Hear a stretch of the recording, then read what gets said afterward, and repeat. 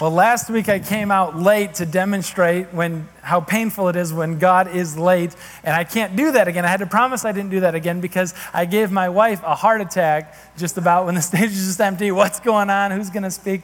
Well, welcome again to Encounter. We're in part 3 of a 3-part series called God Problems. So by the end of today, you're going to have all of your God problems sorted out. Everything is good. If you have a God problem after today, that's on you, not me. I did my part. Go and be you. Just as a recap of the series so far, we've taken a look at when God is silent and we don't hear anything from him in part 1. We heard about when God shows up just late in part 2 of the series. And today we'll take a look at when God gives a very clear and resounding answer, but it's the exact opposite answer that we wanted. It's when God says no. And I'll tell you just how painful this is, especially when what we think God should do is just so clear and so simple that we look at God and we're like, hey man, if I was doing your job, I could do this thing so much better. Like, I know what the clear answer is. Why don't you just go ahead and do it? And every time we say that, it's like the no becomes all that much more clear. And it's frustrating because oftentimes we're not asking God to show up and perform a miracle and do some amazing things. In fact, we're not asking God to really go above and beyond really the expectations at all. We're just sort of asking God to show up and just kind of bring us up to almost average, not going way above. That's it. That's where the bar is. We're not making a very big ask of God. We're not asking God to just bring Mr. Right or Miss right into my life this weekend. Just saying, God, a date would be incredible. That's all I'm saying right now is this weekend. We're not asking God to say, hey, this is the career of the lifetime. It's clear, it's compelling, it's right in front of you. God, just give me an interview. Give me something to know that you're out there and that you're clear and that you care. And he just says, no. God, I don't need to know that I have the marriage of a lifetime or the best marriage in the world or the perfect relationship. I just need to know that he's willing to work it out or that she's going to continually show up in the relationship. And God can't even give that. I'll tell you what's so frustrating for me, because I've had it where I ask God to show up in really just the smallest way, but the most significant way for me. It's my son is number 2. He's for ages 1 to maybe 3, almost 4, he's struggled with these breathing issues, right? Especially now when the temperature goes down and the breathing becomes more labored and it's got that croupy kind of cough. Some of you parents know what I'm talking about. Nothing strikes fear in the heart of a young parent more than waking up in the middle of the night to that deep, barky kind of cough. It's terrifying to think about your kid, your little one, not being able to breathe well. And so I remember these sleepless nights, right, of lying on his floor next to the crib when he's just a little one, and and I can just hear his labored breathing, right, his wheezing, and I just God, do something about this, right? I know you care. I know you're love. I know you're powerful. Just do whatever you need to do to make the illness, the virus, whatever it is, go away so that he can breathe more, right? And we're just up at night and wondering whether or not to take him in again or not. And it's intense. And the whole time wrestling and praying, pleading with God, there's just that wheezing sound in the background. I'll tell you what happens. What happens is the same thing for me if it is for you. If it's a medical thing, if it's a health thing, sometimes in your begging and your pleading with God, you tend to get really medical in your prayer life, assuming that's going to help. And so you're God, may the albuterol fill his lungs and clear the airways, right? Or God, may the non-steroidal anti-inflammatory reduce the whatever. Specificity was the problem in the prayer. And then you start pleading with God, or at least I do in those moments where I'm lying there and I'm tired, I'm exhausted, I cannot sleep, I haven't slept. And then I'm God, he's sick, so I'm not sleeping. And that means that I'm not going to have anything to say to your people this weekend. And so, like, God, if your people want to be edified, you're really going to have to cure him so I can sleep so they can learn. And then I hear the breathing. And I know that the answer, again, is a clear and resounding no. God, why? Do something. Show up. I'm not asking for too much. And yet, the response is no. I want to go to a place in the Bible this morning to help us understand why that answer is sometimes a clear no. And what we can do, what we can learn as a result of it. But as we get into the story, before we go there, I want us to have the humility to say sometimes God doesn't make sense. And sometimes that's okay. Because if God always made sense to you, your God is far too small. It's okay if God doesn't make sense, because if he always made sense and he never did anything beyond your understanding, beyond my understanding or my imagination, that God would be far too small. And we gathered here today to worship a God far bigger than our own limited imagination. So we're going to go there when God says no, and it makes no sense to us. In the book of 2 Corinthians, chapter 12. The words are going to be on the screen behind me. You can pull out a Bible underneath the chairs in front of you. Page number is in the program. You can take that Bible home. We give those away all the time. We love that. As you're flipping to it, I want to fill some context in on the church in Corinth, where the letter of Corinthians is written to. We're going to flip to 2 Corinthians, so presumably there's a 1 Corinthians, and you're right, there is. There's actually quite a few letters written to the church in Corinth. The scholar's best guess is something like 4 letters written from Paul to the church in Corinth. Some of them are put together in 1 Corinthians. Others of them we think are maybe lost along the way. We have 2. So we call them 1 and 2 Corinthians. What we're dropping in on is probably the 4th letter to the Corinthians. And the reason why I say that, why it's important, is you have to know this isn't happening in a vacuum. This conversation, this excerpt that we're going to read, is happening in the context of a relationship that spans a long, long time.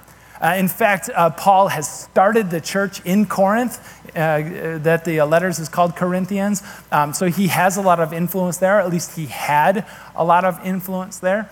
If you're visiting here today from like another church, and it's just kind of nice to be away because you're like, man, that church is messed up. They've got all kinds of problems.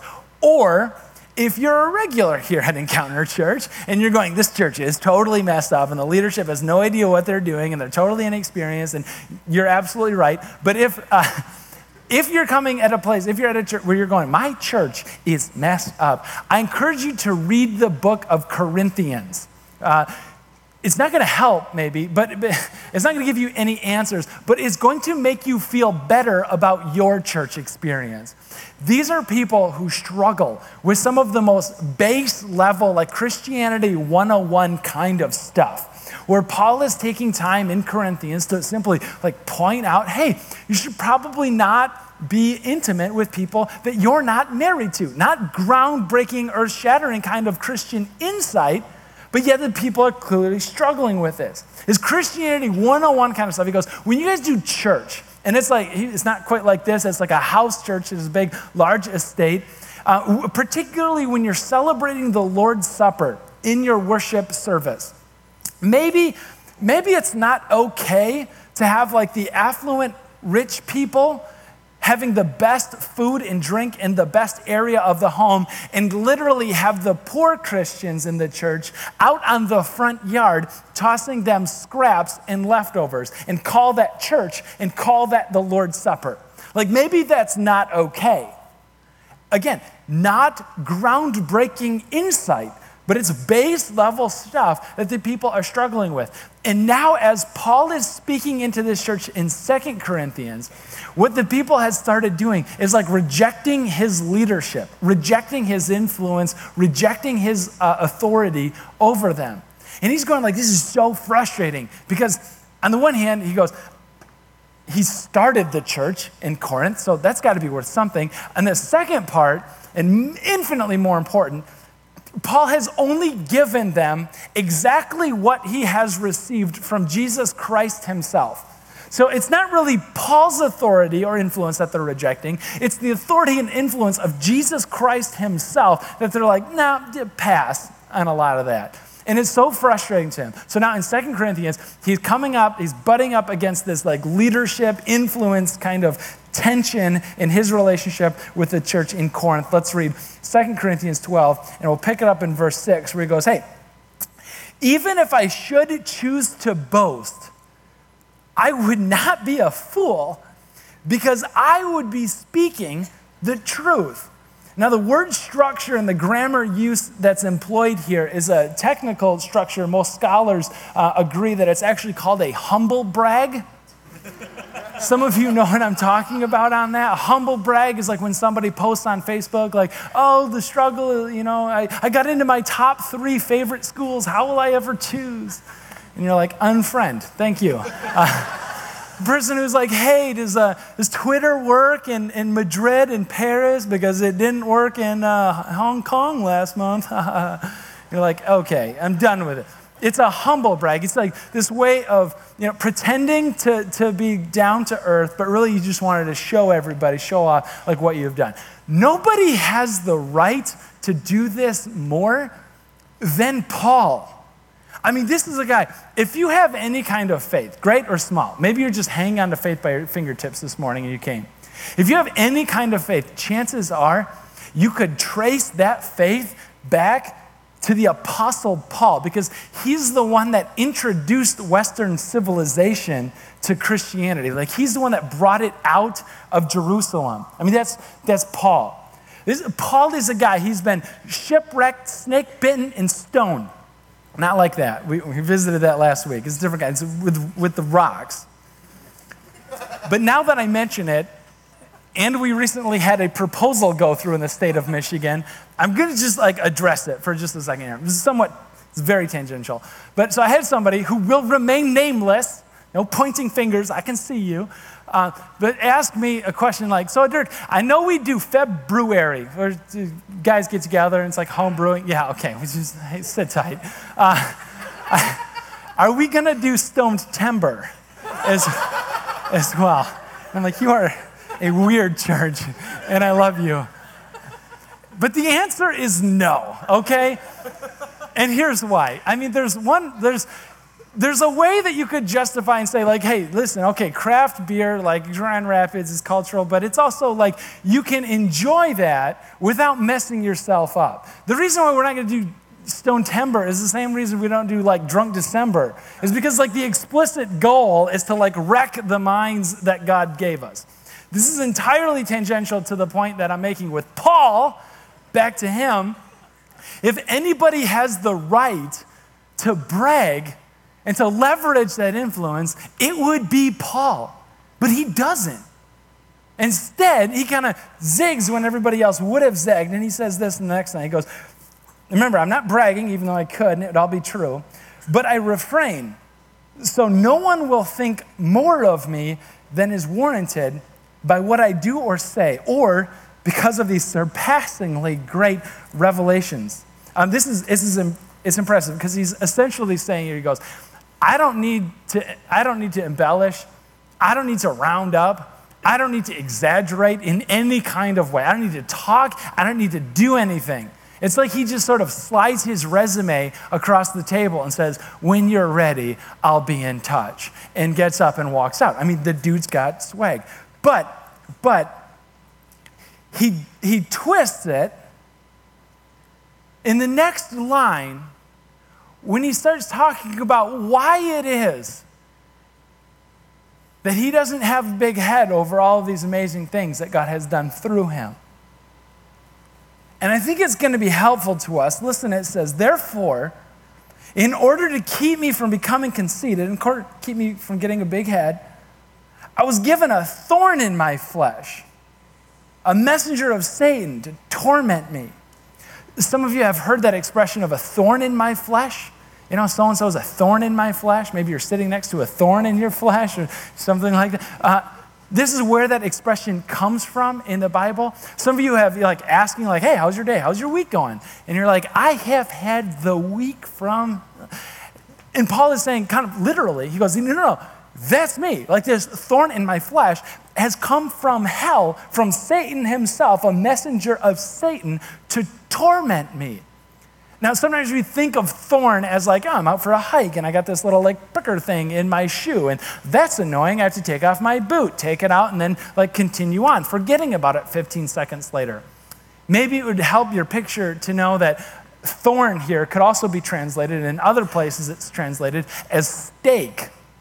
It's not simply like a thorn in my flesh, it's also like a stake in my side, or calling to mind the sacrifice of Christ, a stake in my hands or feet, a thorn in my flesh. And we don't know exactly what the thorn was that Paul was referring to. Some people speculate that maybe he had intense migraines. People said that he may have had symptoms of ongoing malaria that caused severe fatigue and kept him from doing his work, and it tormented him. People even went on to say that he had maybe epilepsy and had seizures. And so while he was speaking, he would seize up and convulse on the ground, and people didn't know how to deal with that. And so they speculated that he had some kind of a demonic takeover.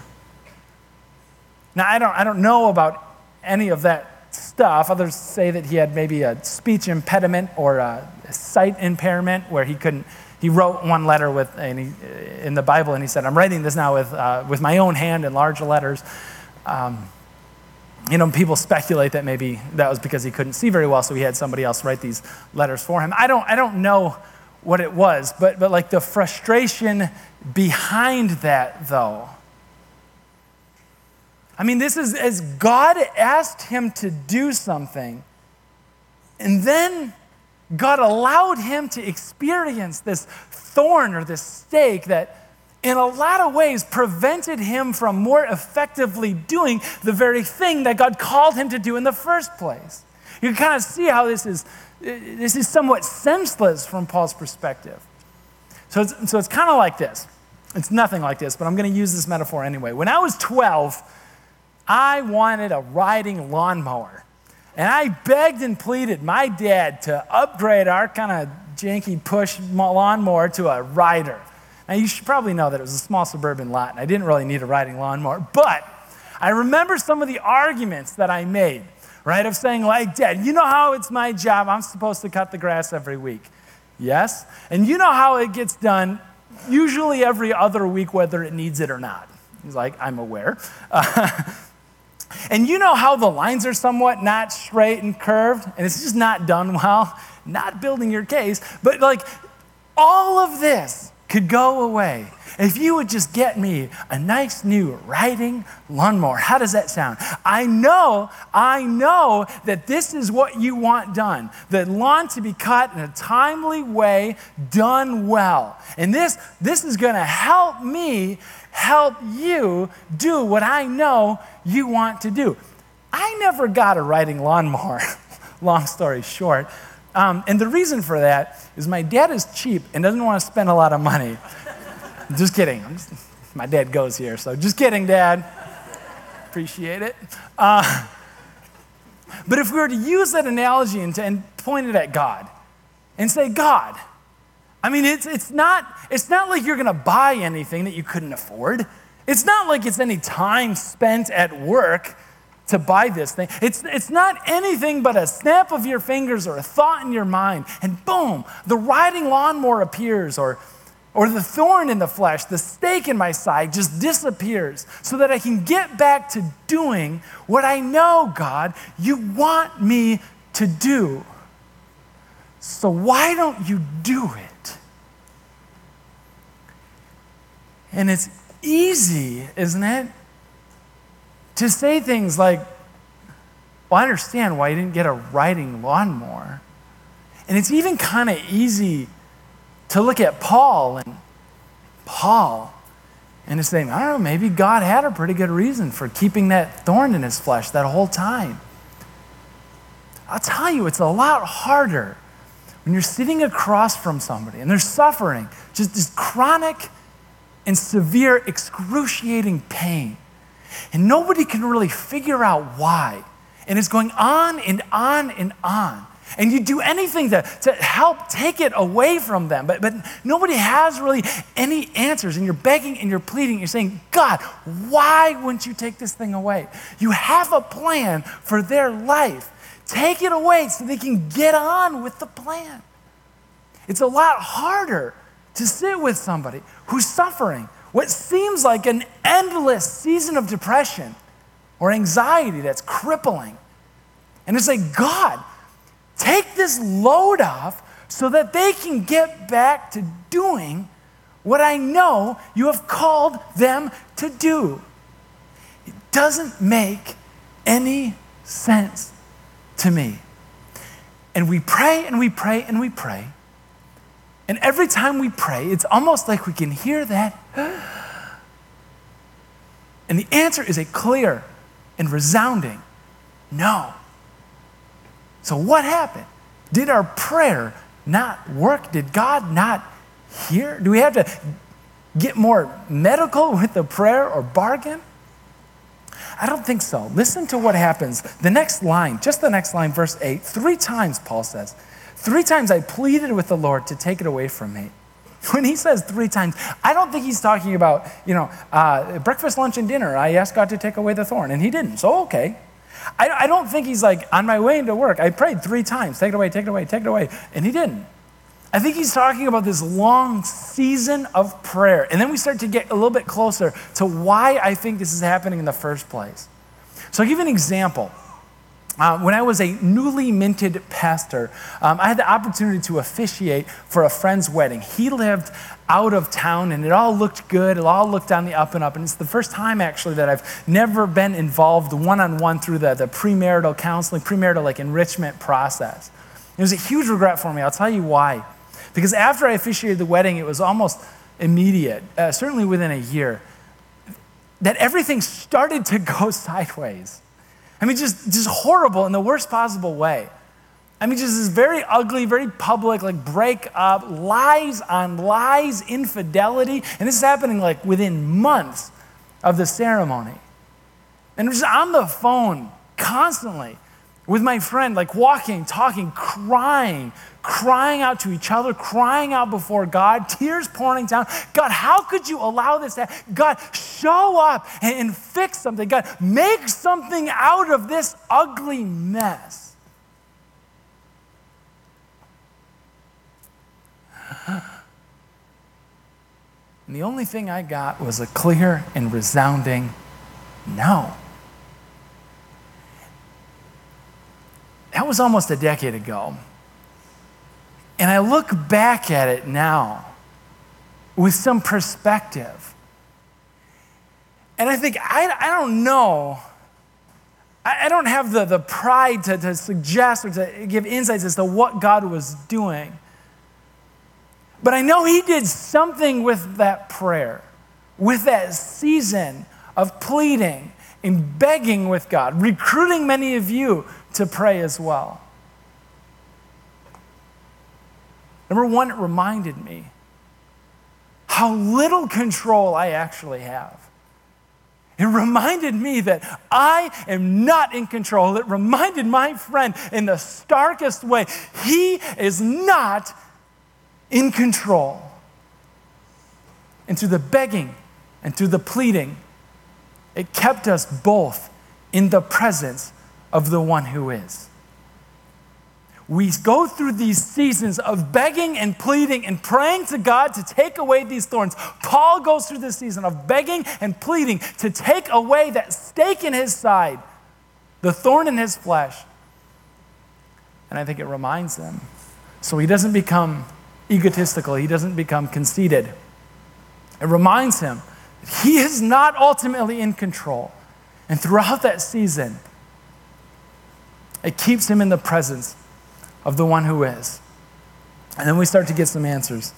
In verse 9, it starts to deviate from many of our experience when God says no. This time for Paul, something unique happens is that Jesus shows up and gives him an answer. Verse 9, Jesus said, he said to me, Jesus said to me, my grace is sufficient for you. My grace is enough for you. I thought we were talking about stakes and sides and thorns and fleshes and torment from hell. You're talking about, yeah, but at least you're forgiven? That's the mistake that a lot of us make, I think. The mistake that thinking that grace is somehow limited to what happens at the end of our life. You know, about a minute after we die and we stand before God in heaven and he calls us to give an account, and he's got all this dirt on us, right, for our whole lives. And he's just showing it to us, and we're like, I got nothing for that. And then Jesus shows up, and like all of that guilt and all of that hurt that we caused, it like gets turned from us onto him, and he suffers the penalty of death on a cross for the remission of all of that. And we call that like process grace, because God graced us with life eternally. Except for we like limit grace at just that, and we say, yeah, that's grace. That'll be effective, and that's gonna come in real handy about a second after I'm dead. But for right now, when I got a stake in my side or a thorn in my flesh, you're talking to me about grace being enough. I don't think that we often understand that grace for Paul here, grace is the ability to get through the day. Grace is the ability to go through another shift. Grace is the ability to wake up in the morning. The next breath that you take is grace in your life. I'll tell you who gets this. Who gets this, I think, more than anybody else. Addicts. People who've been addicted to something, people who have struggled with something, they will tell you, no, grace is the reason why I'm standing here. Grace gives me my next breath. Because you know what? I should be 6 feet under instead of 6 feet over. I should be face down dead in a drained pool somewhere if it wasn't for grace. Every step that I take, every breath that I draw, every time I get out of bed in the morning, that day, that breath, that step, that's grace in my life. And Paul's saying, I don't have the answer that I'm looking for. I don't understand it, but I'm going to draw a breath and I'm going to keep going. And the power to keep going is called grace. Some of you showed up here today against all odds because something was keeping you back. And maybe you didn't want to be in the presence of God's people. You couldn't stand the thought of being in the presence of God after this week or this season. But you came anyway, and that's grace in your life. And Paul is saying, I don't have it all, but grace for today, for this step, for this breath, that's sufficient for me. And then he takes it in a turn, in a direction that I would never wish on anybody. And he starts talking about grace in weakness. For my power, this is still Jesus talking now. For my power is made perfect in, help me out, weakness. Therefore, I'll boast, Paul says, all the more gladly about my weaknesses so that Christ's power may rest on me. And that's why, for Christ's sake, I delight in weaknesses, in insults, in hardships, in persecutions, in difficulties. For when I am weak, then I am strong. My power is perfected, is brought to completion, is finished, is finalized, is accomplished in weakness. And that's like the part of this that just, it doesn't make sense. And at the same time, none of us, if it were optional, none of us would sign up for this.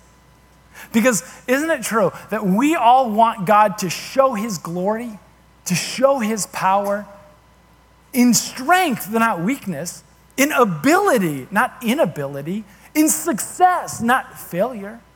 Isn't it true that I love a great story when somebody stands up amidst all the applause, gets behind the podium to accept the award, and starts off with a list and says, I'd like to thank my composers, I'd like to thank my producer, my family, I'd like to thank God in heaven for giving me the ability to perform as I've performed this year. And I love a story like that because it puts human beings, it puts us in right relation in where we stand before God. Every success, every ability, every power that we have is given to us by God Almighty himself. And I love when people use that opportunity, use that stage to showcase the power and the glory of God.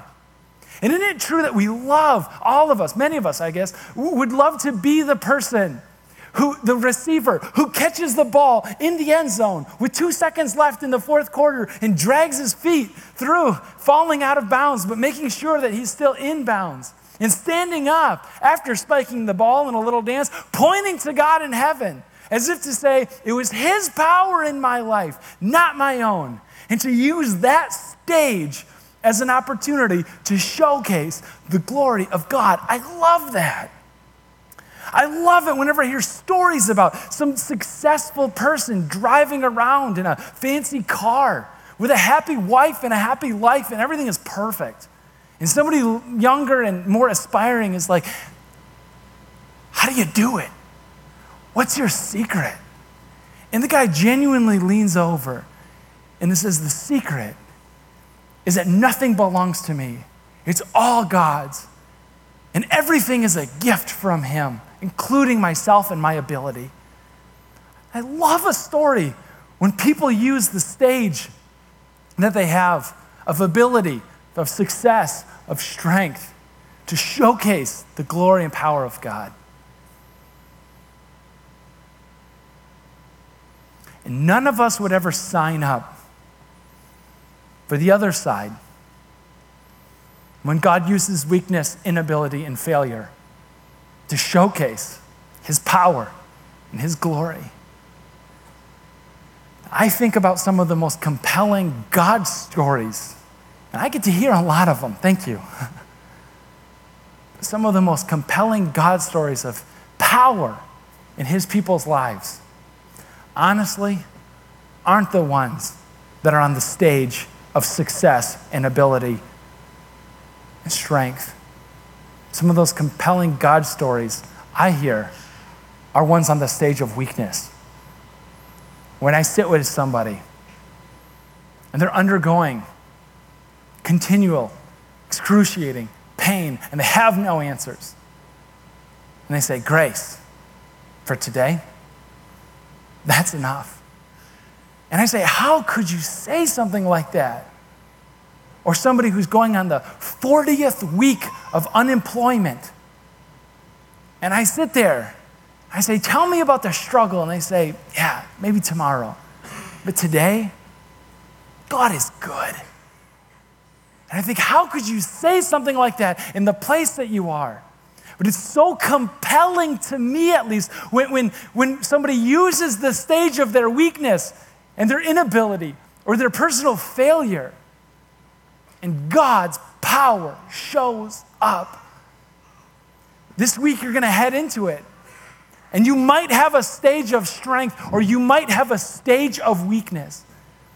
Use whatever stage God gives you to show his power, his glory, like none other.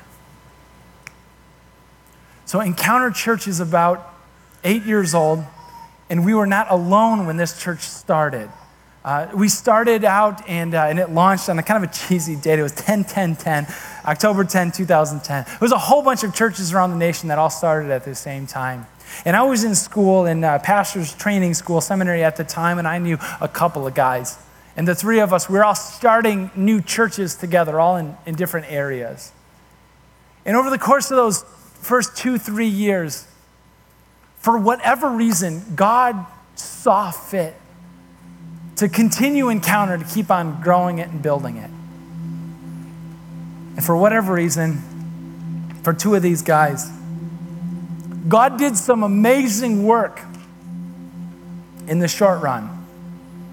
But in the end, it wasn't sustainable. And they had to close up and shut down. Now, I need you to understand the pain that's involved there. Some of you had to close businesses, and it's like parting out a part of your soul. When Encounter first started, I used to joke, how many kids do you have? I've got 3, a boy and a girl in a baby church. And they're all growing. That's good, thank God. And so I remember in one of them in particular, a friend of mine, God did some amazing work. He led some people to the faith. Lives were transformed. But in the end, it wasn't enough and it closed down. And so I got a chance to connect with him up and offer some encouragement along the way, and then just ask an honest and simple question. If you could go back, you're a talented guy, really any established church would have you. You could go back and not try to start something new, but if you just go to some other church and just everything was sort of like even along the way. You didn't feel like you had to part out your soul along the way. If you could go back and undo the last 3 years and make it something else, would you? And he thought about it and he said, the good and the bad, all of it is wiped out. Yeah, undoing it all. Would you change it? And he said, I would never want to experience again what I experienced. But no. For the sake of the people that did meet Jesus along the way, I wouldn't undo it. Because his will is infinitely more important than my way. And I take this back. May God be praised on the stage of our success, even as he's glorified on the stage of our failure as well. I invite you to stand up and let's pray to that God this morning. Gracious God, what does humility look like? What does it mean to be glorified in the stage of weakness? I can think of nothing more clear, God, than stepping down from heaven, taking all of the power and authority of what it means to be God and just suspending it while you become obedient to death, even death on a cross.